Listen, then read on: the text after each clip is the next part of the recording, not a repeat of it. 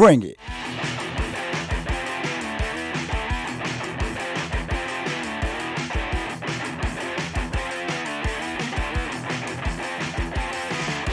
Hello and a huge welcome once again to Food for Thought with me, Ben Simmons, and my ever esteemed colleague, me, Martin Hill. There he is. How are you doing, The Hill? All right? The Hill. All right, I see. Yeah, I'm good, man. How are you, The Simmons? I think The Hill works because The Hill is also a thing. You know, and the Simmons doesn't because it sounds like a disease. Well, have you got the Simmons? Yeah, mate. I need to quarantine. Need to quarantine for 14 days. Brilliant. We've come out of COVID and now we've got the Simmons. Sorry, everybody. Yeah, the Simmons is going round. Yeah, absolutely. But we're back again with another informative, exciting podcast. Remember, you can catch up with any of our previous episodes. Look us up on Twitter @FeudThoughts.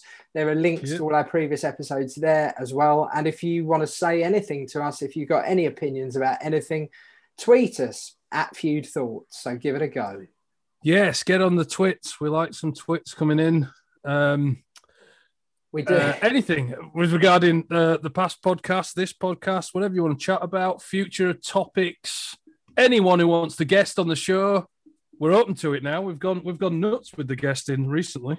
Well, we'll be introducing them shortly, but we're going to have a guest on this edition, which is quite exciting. We have. And being the two physical legends that we are, I think the subject of this podcast is quite interesting. Yeah, especially for me, because I'm all about this subject. In fact, I think I am the epitome of fitness and all that it entails. Yes, in case you were wondering, this is our fitness/exercise/physical well-being podcast. I think it's fair to say when it went into lockdown, doing physical exercise was the one reason you were allowed out of your house. So maybe a lot more people have tried to do it over the last year or so than normal. Whether they've been successful or not is another matter, but it's been a way of getting out and about, hasn't it?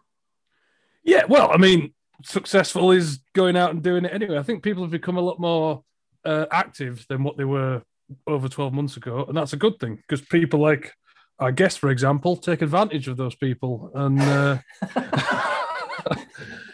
and I've done all these online forums where people can still do exercise and stuff at home.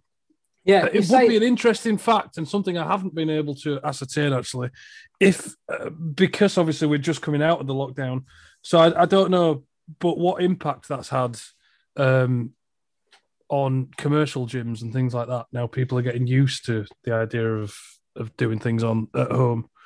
Yeah, it would be interesting to find out. Have you? Before we get into that though, Ben, do you have your Ben's brilliant brain facts? Well, I do, but I was going to ask you before I get into that. Have you yourself been particularly keen to do more fitness since lockdown, or have you done the same amount as you would always have done? No, I've definitely done more. Well, I've done more in terms of what you'd call how do I describe it?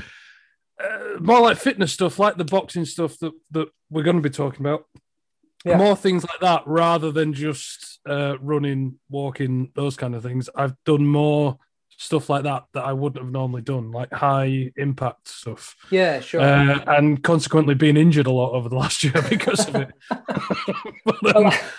Well, I personally have gone running quite a bit more because when the lockdown first started, it was a way of getting out of the house and I quite enjoyed it. Now it's sort of not, you can go out the house for other reasons. I don't tend to enjoy it as much. But what I have found is I listen to podcasts while I'm running because it gives me something to do. So why not listen to Food for Thought while you're out running? To all of our listeners, there you go. See what you did there. Ever the professional, you see, Ben. Ever the professional. Now, I do go cycling a lot more. So I really enjoy my cycling and I do listen to a lot of podcasts. Or Hamilton the Musical, one of the two. Nice, very specific. Okay. Very specific, yeah. Now, you asked for Ben's brilliant brain, my fact. I have got one ready for you that does relate to the world of exercise, and it's interesting / worrying, really. Apparently, this is true. People who are physically active for approximately 7 hours a week are 40% less likely to die early compared to people who are only active for less than 30 minutes a week. So if you're a bit of a couch potato and you don't do exercise, compared to people that do 7 hours a week, you're 40% more likely to die early. I don't know what early means. Hang on a minute. These are quite precise numbers here. So if you do less than 30 minutes, you're more likely to die than if you do 7 hours. What about the in-between? You're more likely to die. You're more likely to die early. Look, I'm not. You can't question my research. What if someone does 5 hours a week? What's the? Then it incrementally goes down, so maybe 30%. Does it? All right. Okay. All right. How many hours do you have to do before you start getting younger? If you do, hang on. If you do 40 hours a week exercise, then you have an instant coronary and you die very early. So it can go both ways. Yeah, absolutely. So why not? That's my brilliant brain for this episode. But we're all ready for your fascinating facts or your Martin's marvelous memories, which aren't memories, moments. Yeah, whatever they're called. Absolutely. Yeah. I tried, to be honest, it was quite hard trying to fit anything in with the theme this week. Okay. I mean, I looked at a couple of things because I was looking at who was maybe sort of fitness, who was the fastest runners. But then you get into different, because I always go to this 150 years kind of thing. Yeah. But I kind of ended up going down a bit of a rabbit hole, which it's not necessarily sort of a memory kind of thing, but it is relatively interesting. I found a load of adverts for fitness, right, in the span that we're going to, and there are a couple that really entertained me for some reason. The first one is from 1921, so we're going 100 years ago. Right. And this was a fitness thing. Now, one thing that did fascinate me between the two is 100 years ago, it was very much geared towards the women and being good looking for the man. Right. That was a big thing in the 1920s. And this is this guy here. I don't know his name, but he's got an advertisement in the newspaper, which was quite hilarious. And it says, doing his exercise classes here. Your enthusiasm will grow as you see and feel the results. They come quickly. Yet my natural method of removing superfluous flesh leaves a well-balanced figure, which is the real foundation of all womanly beauty. That was his advertisement in the paper for his fitness classes. And then you fast forward 50 years and you go into what they're advertising sort of 50 years ago. And it was the big boom in the 1970s of bodybuilding and Arnold Schwarzenegger. In fact, Arnold Schwarzenegger is pretty much, his picture is on nearly every advert I've ever seen from the 70s. But also, there was quite a fascinating lose weight advert here, which is the old go-to here. Lose fat now. Enjoy chewing gum instead of fattening foods. They're delicious. So they were actively selling chewing gum as a means of losing weight. Brilliant. An opinion I'm sure will be crossed with our guests. I think we should introduce him very soon, but you've just reminded me of something. I went to a youth theatre at the Orchard Theatre in Dartford, and the woman that ran it used to work in marketing, and she said her team was responsible for marketing, finding a new way of marketing chewing gum at the time. So this would have been like 90s, mid-90s, something like that. And she said they decided to talk about the benefits of chewing gum in terms of your teeth. So that's why there were loads of adverts in the 90s about have chewing gum, it makes more saliva, your mouth's natural defense against whatever. And they said it was total crap. They just came up with it as a marketing thing. There was no scientific evidence behind it whatsoever. And it made me feel quite cynical about all adverts ever since. I hate chewing gum. I hate people who chew it. I want to smack them in the face, preferably with a big bat. It just really winds me up. People who talk to me while they're chewing, it's the most frustrating thing in the world. Right. Okay. Well, let's try and calm Martin down, and Yeah. let's get a guest. Let's get a guest onto the show. Maybe he can talk about chewing gum. Maybe he can talk about adverts. He can certainly talk about fitness and exercise. Let's welcome him on to Food for Thought. It's the fabulous Gareth Evans. Hello. Hello. How are You we? well? Good, Yeah, man. How are all you? right. Yeah, And I'm all right, thanks. In the gym as well. So you're ready. Well, I just pretty much live in the gym. Nice nothing work. to do with fitness. It's just kind of where my wife puts me. Let's ask before we get into anything else, do you hate chewing gum or do you love chewing gum? Well, not wanting to get a punch in the face from Martin, as I think he threatened there.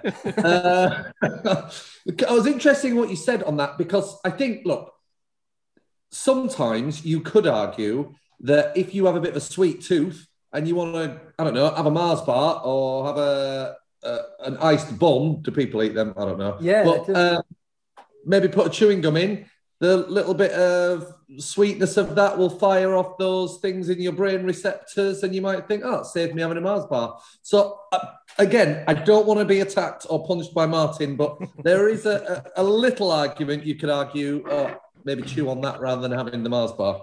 I don't have an enough. issue with people actually chewing gum. It's when they're talking to me or doing something, and one of two things happens. They're either talking to me while their jaw is yakking away, or you get this. But what if Which they're is just trying revolting. to look cool?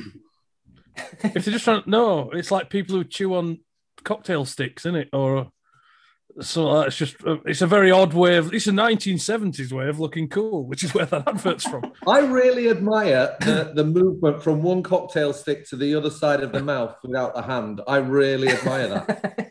I think that's a bloke or lady to be reckoned with. Is it? I'd not thought of it. You were clearly a child of the 70s, though, weren't you? So I can see why all this makes sense to you. Yeah, 1978 born And bred. actually, that probably smacks as to why you're into all this because the amount of pictures that Arnold Schwarzenegger was put onto in the 70s is unreal. It's bodybuilders everywhere. This is clearly your era of advertising that obviously embedded itself somewhere in your subconscious.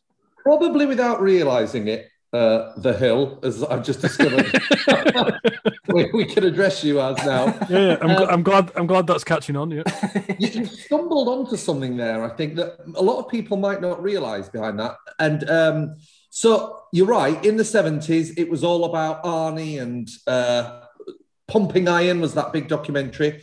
But what a lot of people don't know, we may explore this earlier. I understand you've got me on to speak about fitness. Yeah. Is that strength training, so what you might call lifting weights, for instance, is actually probably better for you than any other type of training.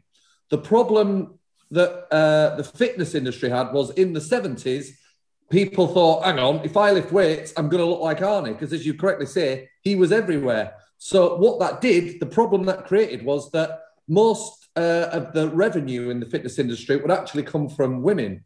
And women thought, why am I going to go to a gym and strength train? I'll look like Arnold Schwarzenegger. Yeah. So you've probably heard this term, the term toning up. Yeah. That is a load of rubbish. There's no such thing. You can't tone a muscle. What that is, like your chewing gum thing, is that the fitness industry or marketeers around the fitness industry said, okay, how do we market this to women? We can't say build lean muscle, so let's say come down and tone up. So that is what that whole, you've probably heard it used now. Every time I have a client who comes in, it's usually females, but men as well, they go, oh, I just really want to tone up. And they managed to turn the whole thing on its head to get people into gyms to tone up, when really it's a load of rubbish.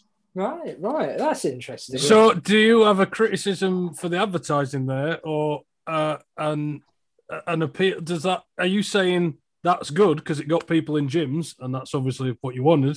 Or are you saying it's bad because really you're just taking advantage of people's lack of knowledge about the fitness industry there? Yeah, you're right. Definitely good because it's getting people in through the door to exercise. So definitely good. But let's be honest, that wasn't their intention, was it? It's to get people through the door to pay money.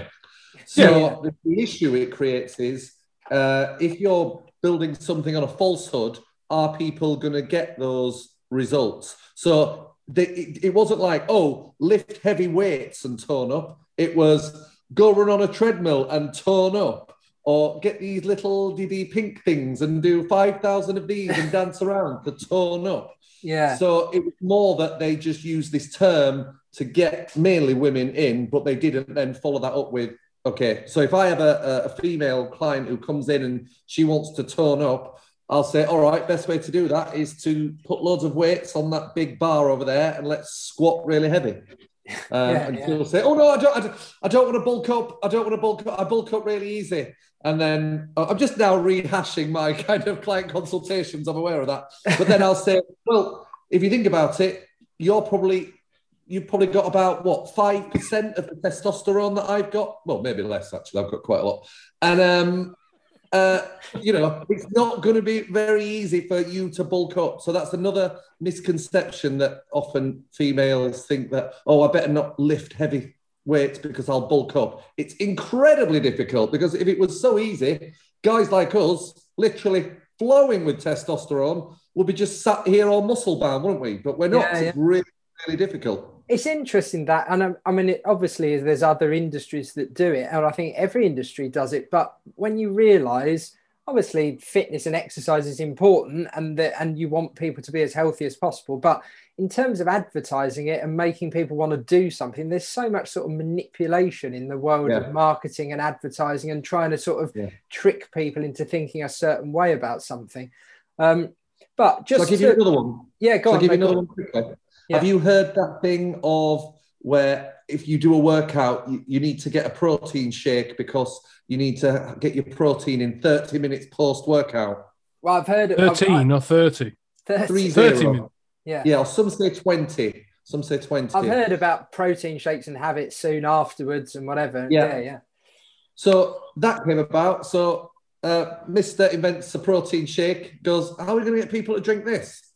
I know. Let's tell them they need to have it within 20 minutes because no one is going to be able to leave the gym, go home, cook their dinner and eat in that time. So they're going to we create a need for something that doesn't exist. So that, again, was a clever little manipulative marketing ploy. And to this day, I've been guilty of thinking, I need to get my protein in quickly. And then I think, no, I don't. As long as I eat protein during the day and the right amount of it. So there's another bashing of the advertising industry. So you've just got it in for advertising, really, by the sound. Maybe that's what we should have spoken about, was the actual advertising of it. Manipulative advertising, yeah. I know Ben's itching to get onto something just before we actually sort of delved straight into the fitness thing there, which is fine. Yeah. Are you wanting to discuss the old stuff now, Ben, or do you want to rock on? What I was going to say is, let's move away from fitness momentarily and explain to the listeners that obviously the guests we've had on the show so far, we do know to some extent, have a history with them. And I first met Gareth years ago doing comedy together and impro comedy and stuff. And we always had a good sort of rapport from that. And I know you guys work together in the comedy world. And then going forward, we've all worked together for Popular Blender Company. And we got into that thanks to Gareth there, who was our boss, which was a totally different dynamic. But obviously... And me and Gareth never had a rapport. Or a working relationship. But I mean, obviously, I want to let people know you've got a comedic background as well as a fitness background and whatever. So let's ask you about some of the topics we've talked about on recent podcasts just to get your take on it. So this is nothing to do with fitness. It's just interesting to hear another point of view. All right. Our last podcast was about cookery. Now, I would imagine using the kitchen equipment that we all know we all use, you do quite a lot of cookery. But aside from the blending and stuff and the being healthy with it, did you always do a lot of cooking at home, or did your wife do more, or what? Well, actually, you make out that I've been kicked out of my home. What do you mean, did I always do a lot? No, I'm just asking historically. It's no reflection. Well, you are talking to us from a garage. Oh, yeah. Actually, when I... And is that a camp bed in the corner? I don't know. I've got my little stove and my What was I going to say? Yeah, so when I moved to London, I literally couldn't boil an egg, fry an egg. I couldn't do anything. Right. And I was really lucky to, I was in a flat share with a guy who was like a fitness model. So he was really into the cooking and healthy eating. And he taught me kind of how to eat healthily. He really took me under my wing. So ever since, so my introduction to cooking, bear in mind, I grew up in Leeds eating egg and chips, burger and chips, what are they called? The crispy pancakes, all that kind of type of stuff. I came down south and I'd never had pasta. I'd never eaten pasta. Oh my God. So, wow. we're not all like you, Ben. So he just then opened up this world to me. We were having chicken that he'd seasoned with some rice and vegetables, nothing exotic, but I was like, whoa. And I spent a year with him. So he introduced me to cooking. So my introduction to cooking was healthy eating, I guess. Right. So before my wife kicked me out, we would share the cooking. But what's interesting is once children come along, a big thing for me, I'm dragging this back to fitness here. A big thing for me, we were in danger of giving them, the packet food so you can quickly microwave a meal for a 6-month-old. And I was like, hang on, this can't be right. This is against everything I think. So we agreed that she would do, what do you call it, batch cooking. So she'd make like slow cooker stuff that the whole family could eat. Yeah. Which I would say is not less healthy in terms of nutrients, but it wasn't as high protein and stuff as I'd normally eat. So I would eat with the family more. So it was more stews and casseroles, that kind of stuff. Oh, okay. Now we know the Hill has a strong background in the world of baking and enjoys making all kinds of sort of nice treats like that. When we talked in our cookery podcast, I said I had a sort of go-to recipe where I did this sort of tuna pasta vegetable creation. If you're not kind of thinking of all the external sources like family and partners and whatever, if you were in your kitchen, you're going to make something for yourself and you could get anything, you have all the ingredients, what's the kind of first thing you'd think of doing? What would you go, yeah, I'll have that. I'll enjoy that. Steak, mushrooms, chips, spinach, glass of red wine. Nice. Cool. Nice. I like that. Yeah. And clearly it's something he does when she's out. like that was too easy to cook. That was just too easy for you to come to. Like that was a whole meal without any gap, pause, or question. That was good. Yeah, no, that was good. That's awesome. I've recently learned how to cook an inexpensive steak really well as well, which has been I hate that term, game changer, but that's been a game changer. Yeah. Okay. You are a walking cliche sometimes, aren't you? To be fair. I am, yeah. Well, I thought you'd say, what is it? Tell us. Do you want me to tell you in 10 seconds? Yeah, no, go on. Yeah. I already... Go on then. Tell me. Go on, see if you can... Let's hear your... No, tell me. Go on. Let's both get our steaks out and see who's got the best. Come on. Whack yours on the table. What are you doing with it? What am I doing with it? Depends how thick the steak is, to be honest. It's thick. Usually, thick steak, well, then, you'd probably season it, sear it, so you close it all up, stick it in the oven for a bit, and you'll have it depends how thick it is, really, as to whether you want it medium well, whatever. So the majority of your cooking is in the oven? Once you've got a good seal on it, if it's a thick steak, then you want to put it in the oven, really. All right. Most people fry it to death, or grill it to death, which will dry it out or will overcook it in both scenarios, really. Right. Okay. Well, I don't do something too dissimilar. Season it, yes. The number one lesson I learned was I don't like too much salt. Throw that out the window. Get loads of salt on. And this is from Mr. Gordon Ramsay himself. Just literally cake it in salt.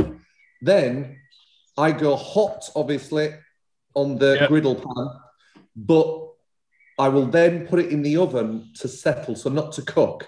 And my weird brain, I thought, in a restaurant, they're not cooking that and getting it straight out, but they're not leaving it out because you need to let it sit, don't you? They must be putting it in kind of warming drawer. So I put the oven on just 100 degrees, put it in there for 5 minutes.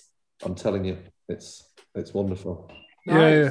We could do a whole podcast on steak awareness. Yeah, it's good. And same thing with the joint of beef though. You seal it all off, bake it, and then wrap it in tin foil and leave it for like 10 to 20 minutes, and it's perfect. But a lot of time on the cooking there. Wasn't expecting that. Go on, bang on. Crisps. Right, what's your favourite crisp? Yeah. All right. I don't like them. Next. You don't like any crisps? Wow. Obviously, surely everyone likes a crisp sandwich. But there we go. See, when you were younger, when you've talked about eating everything in Leeds, growing up in Leeds or whatever, I went to university in Leeds. I think that was the first time I had Brannigan's roast beef and mustard crisps, which were the hottest crisps in the world. But apparently, through Martin's exhaustive research, the UK's favourite crisp is Walker's cheese and onion. Yeah, I can believe that. Yeah, not what I agree with, but yeah, I can believe that. I disagree with it. I like your wackier flavour crisps, like pickled onion Monster Munch. I've always found enjoyable. Yeah, Frazzles, stuff like that, which I think Martin had strong feelings about. Even not a crisp.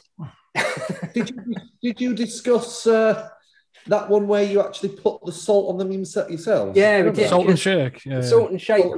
It was kind of interesting, and then they brought out, the same company brought out a thing called Flavour and Shake. We had a little sachet of the flavouring. You could do the same thing, but ultimately, it's just an extra process that you don't want to have to bother with. It's like, these crisps taste horrible, but if you get this out of another packet and put it on them and then shake it all about, then they taste better. It's like, well, just do that to begin with. Exactly. Do it for me. I've bought the crisps. Send the self-service checkout tools. I don't want to be doing this myself. Yeah. Did you ever have those cheap crisps like Space Raiders, things like that? Yes. Yeah. You don't like a self-service checkout? No, and I know I'm in the minority, but I get really angry and I get quite camp and I go, "Can somebody help me, please?" I don't know. It's like the pressure of scanning. I don't know what it is. I think my natural shyness comes through. I love a self-service checkout because you can go into a shop, not have to talk to anyone, scan it through yourself. And it's so many times with people, I get frustrated with people in shops like not being ready to pay and stuff. And they've queued up and then they get a purse out of a bag and a card out of a purse. And I'm like, oh God, if the self-service checkouts are free and you just go there and you're only getting 3 or 4 things, wang it through, get out quickly. I love that. Yeah, no, I'm a fan. But then sometimes, like, you get to the self-checkout and you're in a queue because there's some prat at the front going all camp. Can you help me? That's me. And I'm usually chewing gum at the time. Steve. Absolutely. Right, well, that was a brief look back at some of our older topics. We're not going to have too long, but we're going to have a decent amount of time then to get into the world of fitness. What fascinates me is, I mean, I've always known Gareth as a comedian and then as a manager recently, but when presumably, I know you've always enjoyed boxing and stuff, and you've gone to America and boxed in Mayweather's gym and whatever like that. What makes you go from you want to keep yourself fit and you want to be healthy yourself to maybe I can do this as a part of a career as well and starting your own business as a personal trainer and having a gym and that? Why did you decide on that as such? I am full of ideas and fairly empty on seeing them through. So, when we got this house, the boxing, I just, probably like you guys, I don't like what we're calling fitness. I wouldn't particularly like to go to a gym, all the hassle of getting there, getting changed, then do something that's going to hurt me for a while.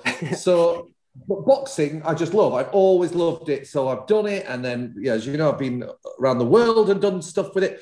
So when we moved into this house, we got the garage. And obviously I went, oh, what a great place for I could get a pool table in there, arcade machines.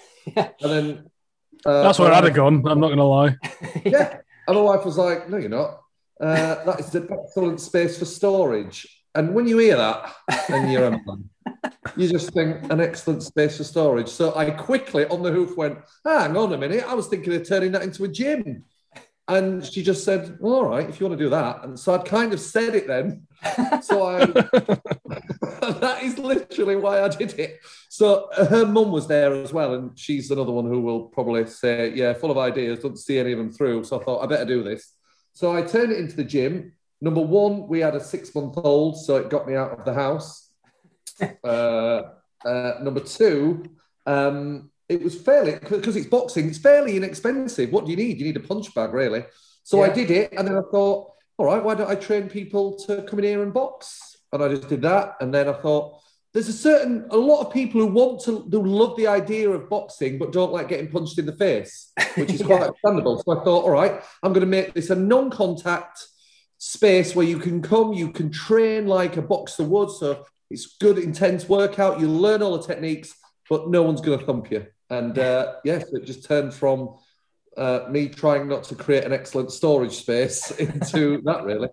So now I have people in here, and which is a great way of starting most businesses, to be honest, because once you do have that kernel of an idea and the expertise to do it, then it can grow into something. And, you know, I've known you neither as a comedian nor as a manager. Despite only knowing we do those two things. No, it's quite good, though. But it is, I have to say, because... and again, disclosure to anyone who's not that myself and Ben have been doing your classes online over the last year and stuff. And for me, it is.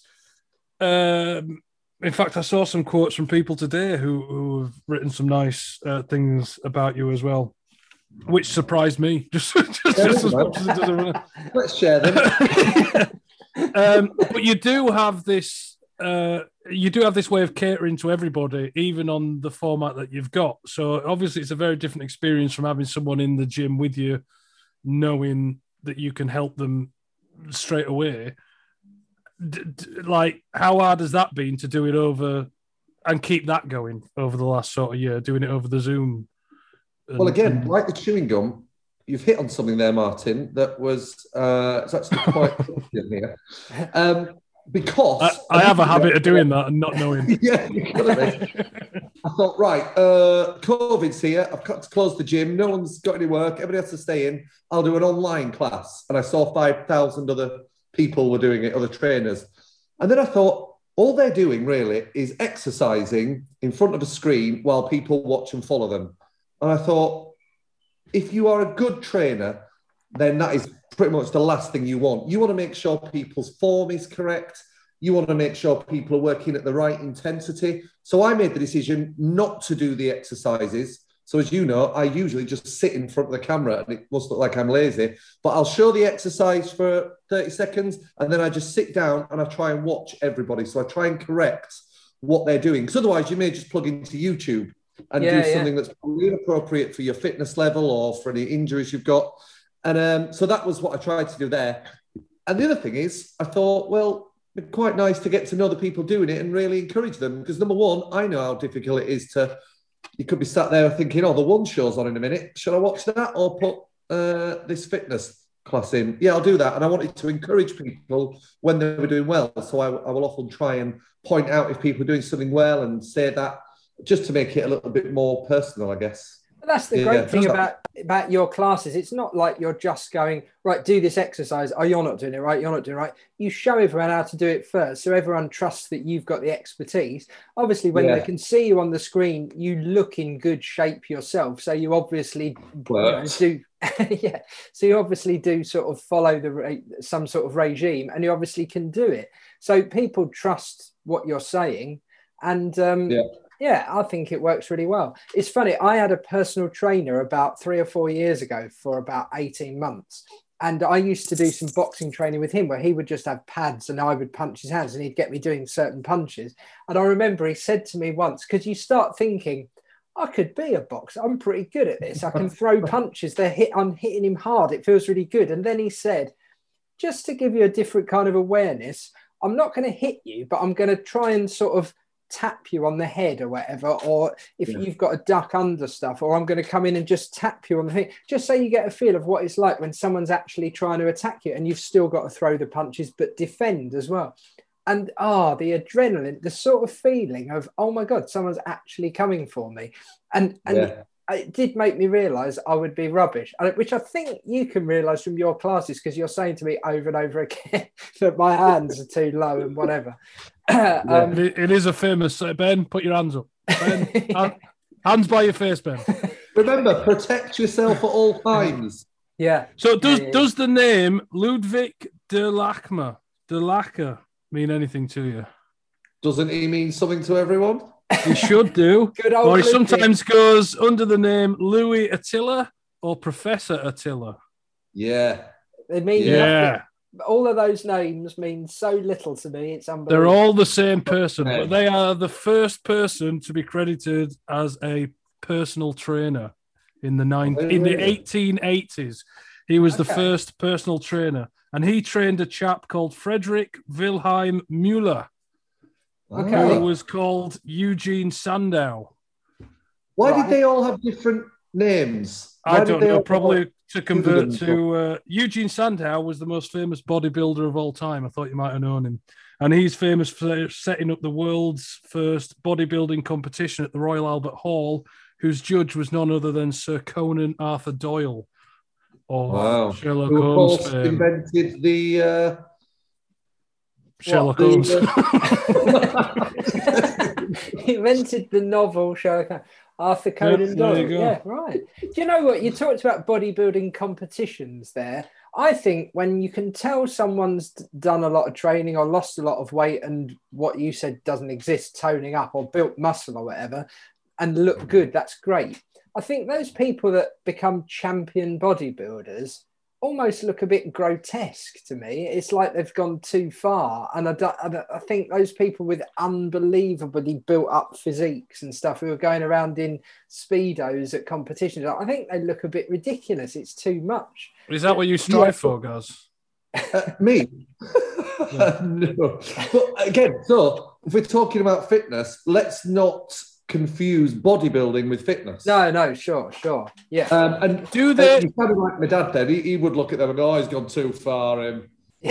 But remember, they don't walk around. That is like, imagine, I don't know anything about cars, so I don't know why I'm doing this analogy, but putting like, I don't know, spoilers, alloys, polishing it up and getting it to look amazing for that one competition. But then, they don't walk around like that. They just do something to their body to get like that, show it off, and then they... Do they paint themselves in that orange stuff just for definition? Or is there some it's called fake logic tan, Martin. Get with the programme. It's not 1970. It's not. It's something they paint on. It's not like a fake tan thing. Anyway, whatever. Right, I've got here the top 10 excuses for not doing any fitness training whatsoever. Okay. So you've got a chance to come back and put these straight. So that you're is number one just I couldn't be asked, is it? Kind of. Number 10 is exercise is boring. What is the Evans response to that? Well, you've never exercised with me, have you? Hey, nice. Look at that. Straight away. Just for my purposes, are all of these going to be arrogant boasts? Yeah. Right. Okay. Do you want a more informed, neutral answer? Well, I think we need. I'm happy for both. I just wondered if that were if your answer to all of these is you haven't trained with me. It's going to be a very boring. We might have time for all 10, so pick the best ones, and we will if Fier is up. A measured response. Yeah. Number 10, it's boring. You haven't worked with the Evans. That's fine. Number 9, I have the kids. What? That sounds like some kind of kidnapping ransom. Just says I've got the kids. I can't do the workout. I can't work out. You'll accept that as an excuse, will you? Well, now I know they haven't taken anybody else's. I'd say, all right, let's find a time of the day that you don't have the kids, i.e., when they're in bed or when they're having lunch, and we'll increase your activity. And then if there isn't a time, I'll say, all right, brilliant, you've got kids. Nothing will get you trimmer than running after them. Let's do some games with them. That's true. Although in the thing the other day, there was a kid. I wasn't watching, but I heard you talking about. I'm assuming it was a kid, not a midget. You were having to go up. I'm assuming the little man you were talking to was someone's kid who was also involved in the workout. No. Yeah, they put the kid in it. Yeah. But they also, worked out with their kid. If the kid's the right size, you could just hold them above your head and do a bit of a workout. Yeah, my insurance won't let me do that. Fair enough.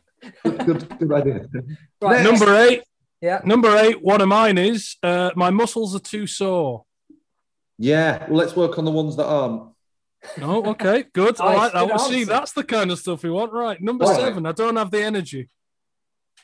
That's why you need to work out. It'll increase your energy. It is true. Good answer. Number 6, I can't afford a gym membership. Okay. Oh, I've got quite good ones for this. Can I give you a bit of a longer answer? Yeah, go. Okay. Number one, you don't need a gym. Let's go to a park. Nice. Actually, I won't be going with them because if they can't afford a gym membership, they're not going to be paying me personal training. I say, you go to a park. Well, then I go, actually, I should be paying you. You should be paying me for this advice. So, yeah, forget the money, but you can go to a park. You do not... I train people. I don't have a gym. I have a garage. Sure, yeah. You're good. Yeah. Number 5, lousy weather. Don't do it outside. Good answer. Number 4, I have nothing to wear. Do it naked. Which, by the way... With me. Yeah. All right. You have nothing to wear. There's no dress code for working out. Did you know that the term gym actually comes from the Greek gymos or gymos, Gymos, however you want to pronounce it, which actually means naked in ancient Greek, because that's how they used to train and compete in the open air venues, was they were all naked to show off. So was an their original prowess. gymnasium a place where people went and got naked then? No, because eventually it progressed through time to mean something else. But Okay. it originally started in ancient Greek. It was some sort of tribute to the gods that they were all naked and they trained and did all that. Anyway. Right, nice. Number 3, I have no time. Don't have any time for this, mate. You don't have 15 minutes in a day. Is that all it takes? What we're talking. Yes. But I go back to again, all right, let's look at increasing your activity doing what you do. So if you sat in an office 12 hours a day, you've got a challenging job, take the stairs to go to the toilet, get up and make yourself a drink every hour. We'll just try to increase your activity at work. Nice. Number 2, don't know what to do. Give me £360 for 8 sessions. I'll show you. Nice. And number 1, which is by far my favourite excuse, and clearly the nation's favourite excuse as well, is I'm too fat for the gym. Well, in all seriousness, look, there are people, who feel self-conscious. And I'm quite aware of this because if I'm honest, I'd say 60 to 70% of my clients, why was I so precise on that stat? What I mean is a lot of my clients train with me in a garage because for whatever reason, they do not like going to a gym. Some because they'll feel a bit self-conscious, others because they just don't like that environment. So, I'm not surprised that's number 1. There's times when I'm doing your class and because for some reason I can't get it off, but whenever I put you as the speaker, it's still got my thing in the bottom corner. And then I zoom it up to the TV and I'm doing the jumps and stuff, and I see my fat little arse in the corner, or my bald head in the corner of that screen, just up and down, moves, bouncing in all different directions there is going. And I just get depressed as the hell out, man. I'm like, people go and they do this in front of mirrors. Like in a gym, there's just mirrors everywhere. In your garage, there's mirrors everywhere. I couldn't. What's the purpose of training in front of a mirror other than to depress the hell out of yourself? Well, until they look like guys, and then then you're quite happy looking at yourself. Yeah.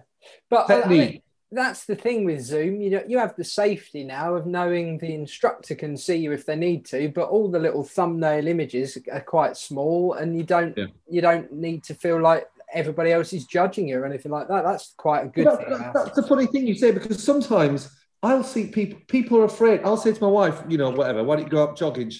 She will genuinely think people will laugh at her. And I think, what sort of person laughs at someone doing something good for themselves? I don't really understand that. Yeah. Oh, people do running. Hang on. Kelly says that.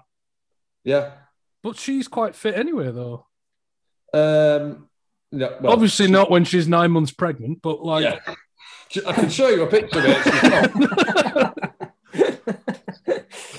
Right, yeah. But when we did the videos earlier on, a couple of years ago, she was doing all the training and stuff. She was... Yeah, it's all relative though, isn't it? So, you have people who are size 8 who don't feel confident. You have people who are, everybody has body confidence issues, and it's a shame, isn't it? you know. Well, I have to say I agree because my Alana, as you know, will not be filmed. She won't go on the camera.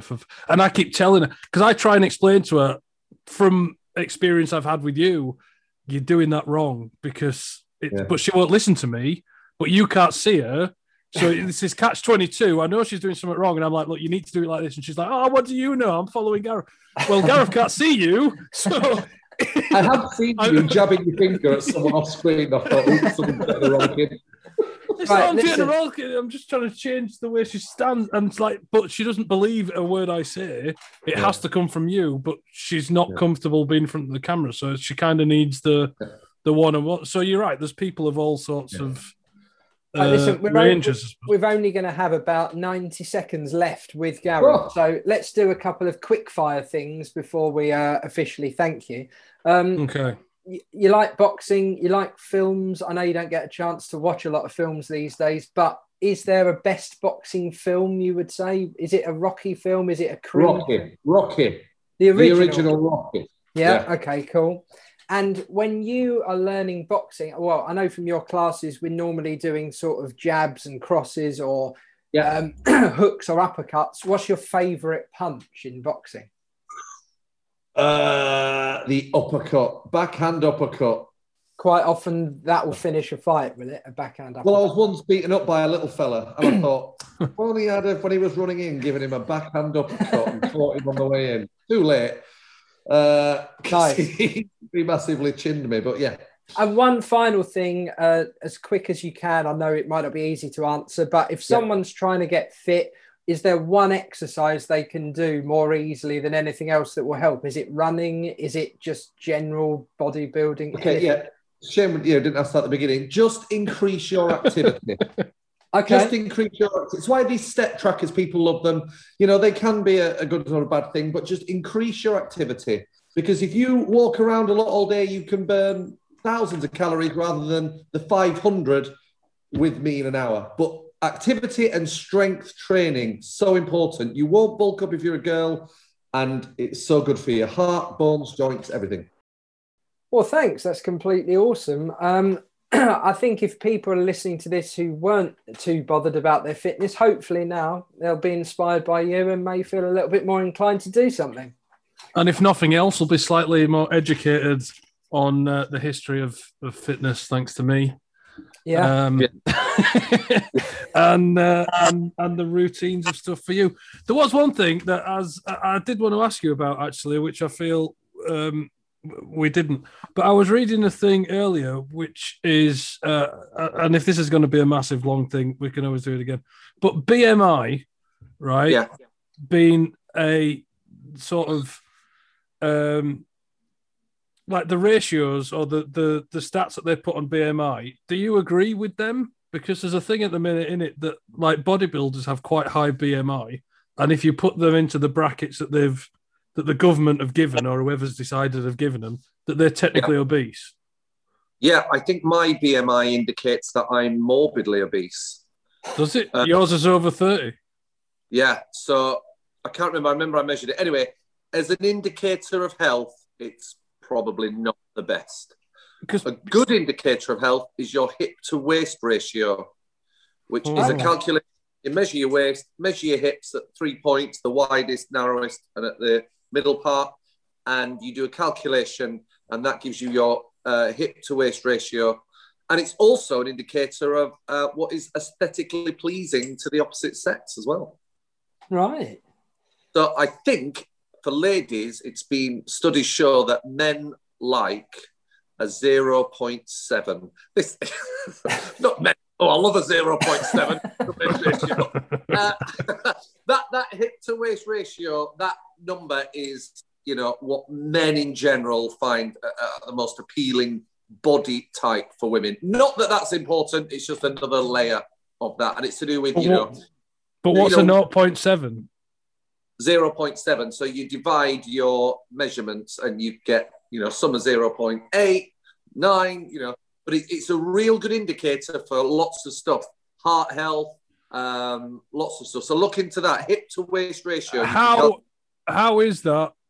Again, I know I'm conscious of time, but how is that any different from how you look a basis on how healthy you are? Where you carry fat is one thing. Right. Okay. Yeah. So men really don't want to be carrying a lot of fat around their tummies, whereas women, they probably don't want to be carrying it around their hips. I see. Right. Well, I mean, Gareth Evans there obviously knows a heck of a lot about fitness, about getting fit, and first-hand account from myself and Ben. Great guy to do workouts with. Absolutely. So if people wanted to get involved, Gareth, how can they find you? How can they get involved, and how can you help them? Do I just give my mobile number? No, it's not internet dating, Gareth. Right, okay. This is where you do your handles, isn't it? I don't know my Twitter handle. I don't know my Instagram handle, but my website, as I read it, is www.boxingfitnessmk.com. Nice. So check out boxingfitnessmk.com. And I'll guess there's links on there to all the kind of stuff you get involved with. So yes, and I offer free taster sessions as well. Good to know. Yeah. Good to know. Yeah. Oh, you serve cake as well? Hey, look at that. You can take him out of the comedy club. And we should have set up some deal rather than putting you on the spot. But if anyone comes to if you get any contact as a direct result of this podcast, can we have free classes for a year with you? Well, haven't you just had free classes for a year? I didn't want to let on to the listeners that you hadn't charged us because of our friendship with you. A penny, have I? I now feel like I owe you hundreds of pounds, and we need to get you off this podcast. But no, I think we've paid emotionally, so we've all paid emotionally. But listen, Gareth, thanks so much for your time. Thanks for coming on and doing this. It's been absolutely. No, really, thank you for having me on. This is the best afternoon I've had since we all worked at the Since yesterday afternoon, yeah. No, it's been brilliant. We do have to bring it to a close with you now, but thanks so much, and keep doing the classes, keep being hilarious, and maybe we'll all work together one day again soon. Who knows? One day. Yeah, and you're welcome on another day. We'll discuss another topic. Well, remember, I'm a quadruple threat. Doesn't have to be fitness. Absolutely. Thanks a lot, mate. We'll see you soon. No worries. Thank you. Bye-bye. Well, Gareth Evans there. He's gone. He's gone. There he is, Gareth Evans, the king of fitness. Always good, I think, when you get a chance to plug your self on a podcast to say, I don't know my Twitter, I don't know my Instagram. And such is Gareth. But yeah, I mean, if you do fancy doing a bit of fitness, it's totally worth doing some of his classes because it's very easy to start. He does cater, I have to admit. He always gives options. So there's different, when he does an exercise, he offers you different levels. So if you're a beginner, if you're intermediate, or if you're whatever, there's different versions of the exercise. So sort of catering to the masses, I suppose, is the thing he's quite good at. It kind of would be after doing it for more than a year, but it does feel like a well-developed class now. It's sort of, there's a good warm up at the beginning and warm down at the end. And you do get to focus on all areas of your body during it. And even though it's a boxing class, it's not 100% boxing and punching and stuff. There's ab work done in it, work for your legs as well. So it's all really good. Yeah, no, and it is, we didn't talk about his classes enough really, but there is the mix as well. Like on a Monday, he kind of focuses on strength stuff. I think Wednesday's more cardio stuff, and then like Saturday mornings is a bit of a mix of various different things. And it's progressively got a bit harder to it. Some of the stuff he does, crikey, it has me nearly in tears, and I've often felt it the day after, but a good feeling. Like after you've done a workout, it is a good feeling. And like what he was saying when I asked him, when people say I don't have the energy, it's genuinely true that the exercise itself releases the endorphins that give you the energy, and you have that energy afterwards. It's a really sort of bizarre thing with any form of training, is that you hurt afterwards, but you generally feel better afterwards. Sure. It's really weird. You have that sort of energy to do stuff. And obviously, I've been doing it because I got the old wedding coming up. So I've been trying to lose weight for that. So I've been doing more and more training. Not specifically with regards to Gareth's class, but have you, whilst attempting to do exercise or in any way throughout your life whilst doing exercise, injured yourself that you can remember?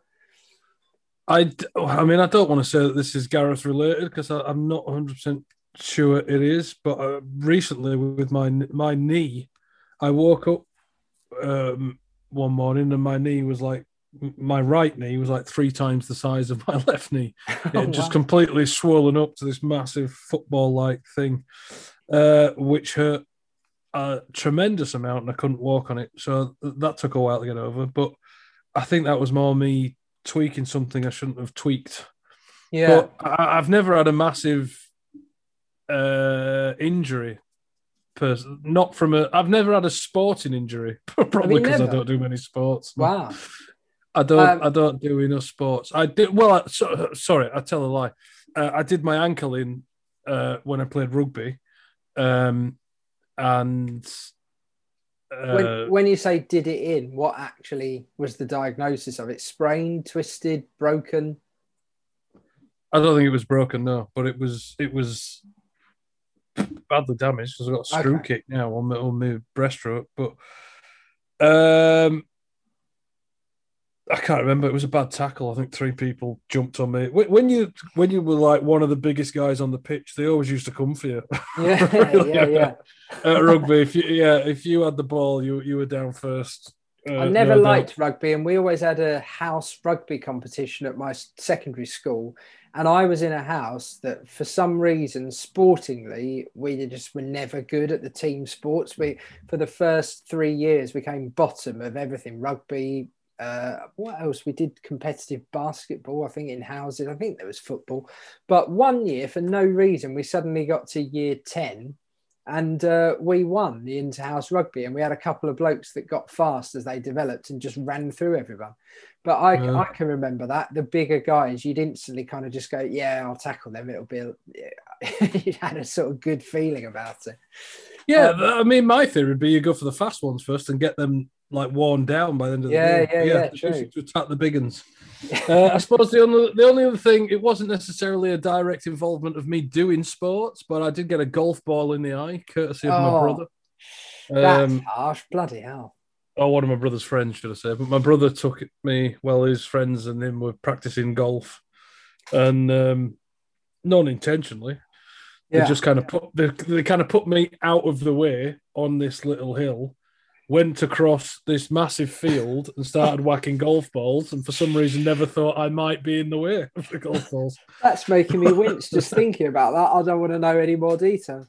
I can remember I must have only been about 7 or 8 doing gymnastics at my infant school or junior school, whatever it was, and slipping on a frame, sort of the frame, those horse things you get that are like a padded bit on the top, aren't they? Yeah, and the top part came off and it left this bottom frame, and I tripped over that and landed on my chin and bit my lip and like almost bit through my lip. I remember that was quite bad. It's not really sporting related. I remember running down the road once. Again, I wasn't doing exercise. I was just a kid. It was a bit snowy, a bit icy, and I skidded and banged my face into a tree, which was quite ridiculous. It's a bit of a theme with you. You like hitting your face on things. We all remember that job we did together delivering, and I got an oven in the face. Yeah. I mean, maybe it's just something you want to try looking out for. Maybe we need to do a future podcast on injuries that we've had, although it may be a bit gruesome talking about some of them. It's a bit short. Be a bit short for us, especially this sport. Oh, just injuries in general. Yeah. Maybe it's quite long. Did you see the video of the guy in the fight? I can't remember any of the names, but the guy who shattered his leg in that MMA fight. Oh no, I haven't seen that. That's the kind of thing that would make me wince as well. I wouldn't want to see it. Yeah, it is pretty bad. It is pretty bad. Well, we've got to draw this podcast to a close, sadly. But we should whet your appetites by saying we have decided, after intense negotiations, that the next podcast is going to be all about different franchises. Boom. So there you go. It could be a Left film it- franchise, could be a commercial retail franchise, could be a completely different kind of franchise. Yeah, left it completely ambiguous to keep you guessing because we don't know what we're going to talk about. As ever, tweet us at Feud Thoughts. Probably films, to be honest. Yeah, quite a lot of film. At Feud Thoughts, if you want any more details, if you want to do Gareth Evans' boxing class, we can pass on details. So, yeah. And big thanks to him for appearing again. And thanks for listening. Have you enjoyed yourself today, Martin? Always enjoy myself every time I see you, Benjamin. It's Well, one of my that's- favourite times of the week. It's one of the nicest things you've ever said to me whilst recording. Yeah. Thanks. What- Well, I don't say anything nice no, but outside we're of not recording. outside of recording. Just constant abuse is all I get. Well, yeah. You just make out I'm whispering sweet nothings into your ear. while you're, Yeah, there is that as well. Right. and then I think- when the cameras are on, that's it. I'm just a bastard. Right, well, we're going to leave you. Join us again soon. Keep checking out all our previous podcasts on the podcast site at Feud Thoughts to let us know your thoughts. And right now, from myself, Ben Simmons, and my ever wonderful colleague, Me, Martin Hill. we will see you again very soon. Bye for now. Bye-bye.